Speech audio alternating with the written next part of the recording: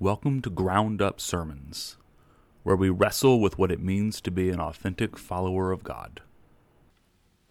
I'd like to tell you a story. It's a story that gets recounted throughout the pages of Scripture, and that the prophet Isaiah retells in a rather clever way in this morning's readings. In the beginning, there was nothing but God. And God spoke, and there was light. And the light shined out into the darkness.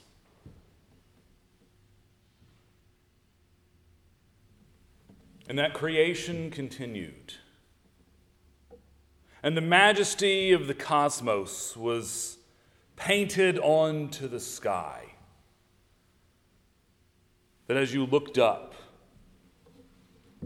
and beheld all that was before you, awe and majesty would overtake everything.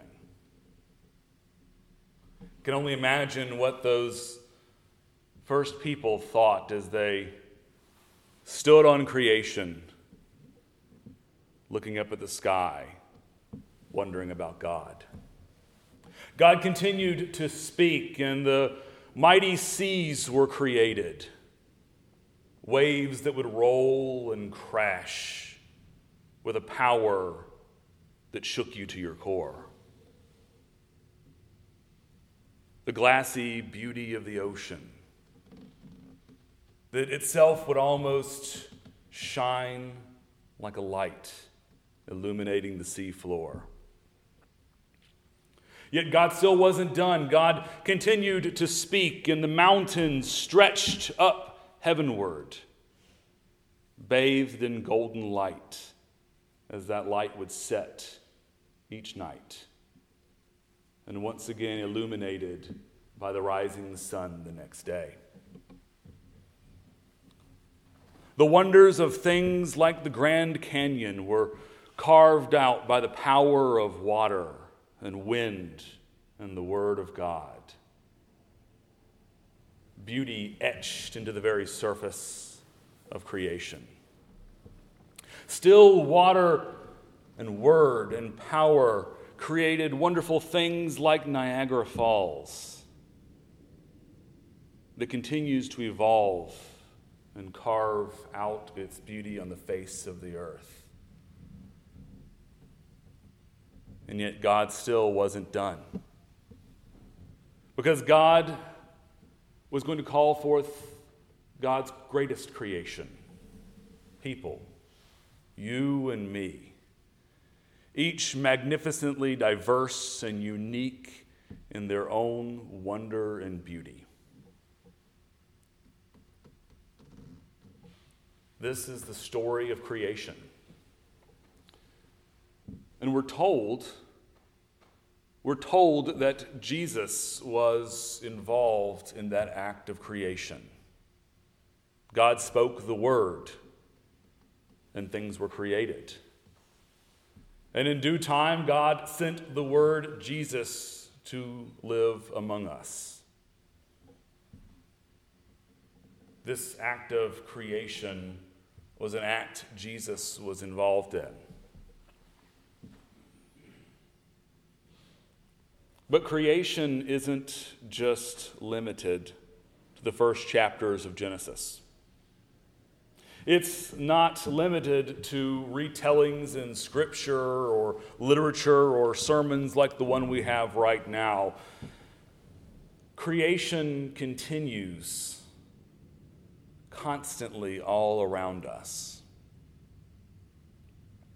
Maybe you don't realize it, but this story from our gospel today of Jesus and his disciples paying visit to Simon's mother-in-law's house is in and of itself a story of creation. Upon entering the house, they find that Simon's mother-in-law is in bed, cast down by a fever. You ever been sick before? had the flu, a cold, something that maybe just makes you disconnected from life around you. I imagine that's what Simon's mother-in-law must have felt. Here she had her son-in-law and his friends, and this new friend of theirs, Jesus, over and visiting.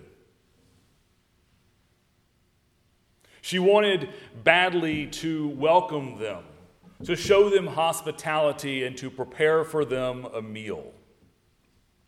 Now, in this cultural context in the Middle East, showing hospitality is a tremendous process. It's not just, hi, how are you? Sit down on the couch over here and let me grab you a glass of water or some sweet tea. It's a fully involved process of making sure that you look after everyone's needs. That practice of washing feet that Jesus will engage in later on in the gospel, that was part of hospitality. Providing food and drink, looking after every need was all part of hospitality. It was all about creating an environment that was completely devoted to welcome. And it was something that we are fairly certain that Simon's mother-in-law would have taken very seriously. And yet she couldn't do it because she was sick and in bed with a fever. Only Jesus, the one who helped create everything I just described, was now once again going to be creating something. From sickness, he was going to create health. From exhaustion, he was going to create energy. From frustration, he was going to create joy. And so he reaches out his hand and takes her feverish hand and lifts her up, and we're told that at once the fever leaves her. The sickness is gone.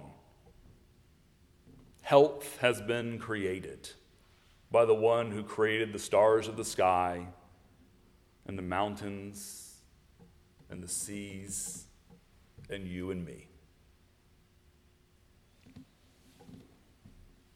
And her response to all of this is to now create hospitality where there has not been hospitality. Her response is to join Jesus in the work that he does by creating something beautiful in this dark and scary night. Think for a moment, have you ever been in the presence of someone who is truly gifted at hospitality? See some fingers pointing in the congregation. I think we got some people here. People who, when you go over there, they attend to every need that you have. They make you feel welcomed and comfortable. Their home is your home.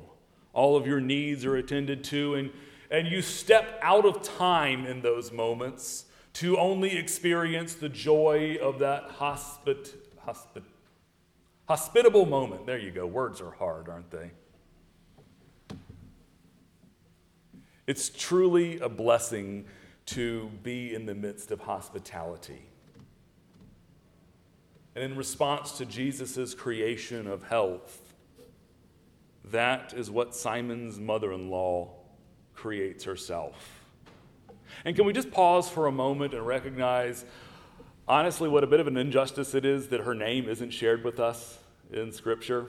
I despise having to keep calling her Simon's mother-in-law, because truly what she does here is something so beautiful. I wish we knew her name. I wish we knew her name.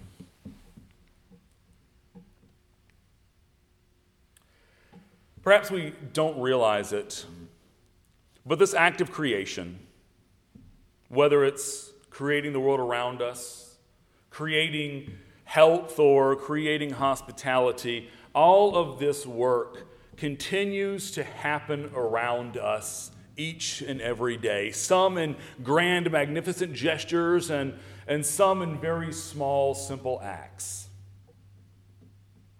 You all nodded your head in agreement that you've all been sick before.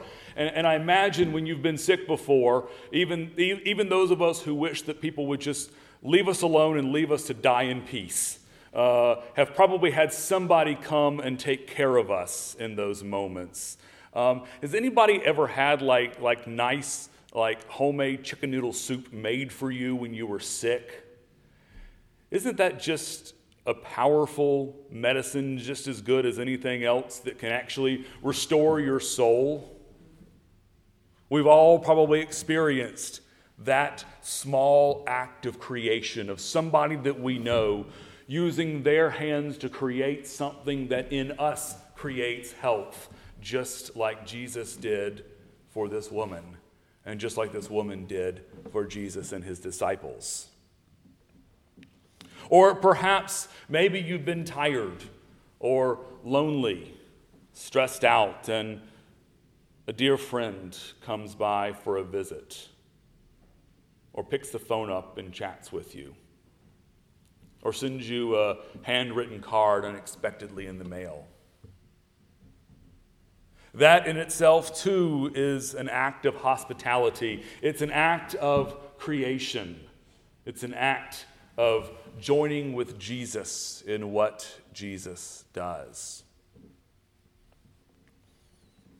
Or perhaps you're aware that creation has been happening in our midst this year, at this time, where smart, gifted people have used their minds and their knowledge to create for us a vaccine that will bring health, restore community, and bring an opportunity to put these challenging days behind us.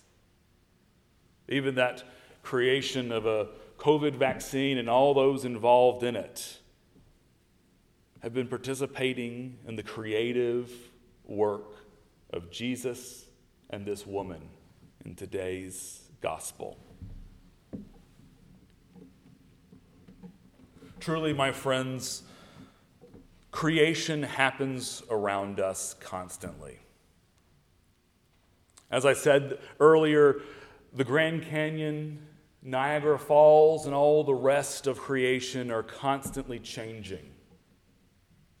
They're not completed creations, they are creations in process. You and I also, we are creations in process. What we will be has not yet been revealed, as Scripture tells us, but we are in process. And in both small and large acts, God's creation happens around us. Whether it's a handwritten card, a vaccine, or a bowl of soup, creation is happening around us. And each of you are invited to be a part of that. Each of you have been uniquely gifted and created to be creators in the world. Maybe you can make that reviving soup. And maybe that's your gift. Maybe you can write beautiful handwritten cards. That's not my gift. If I sent you one, you couldn't read it. It's that bad. But others of you have that gift.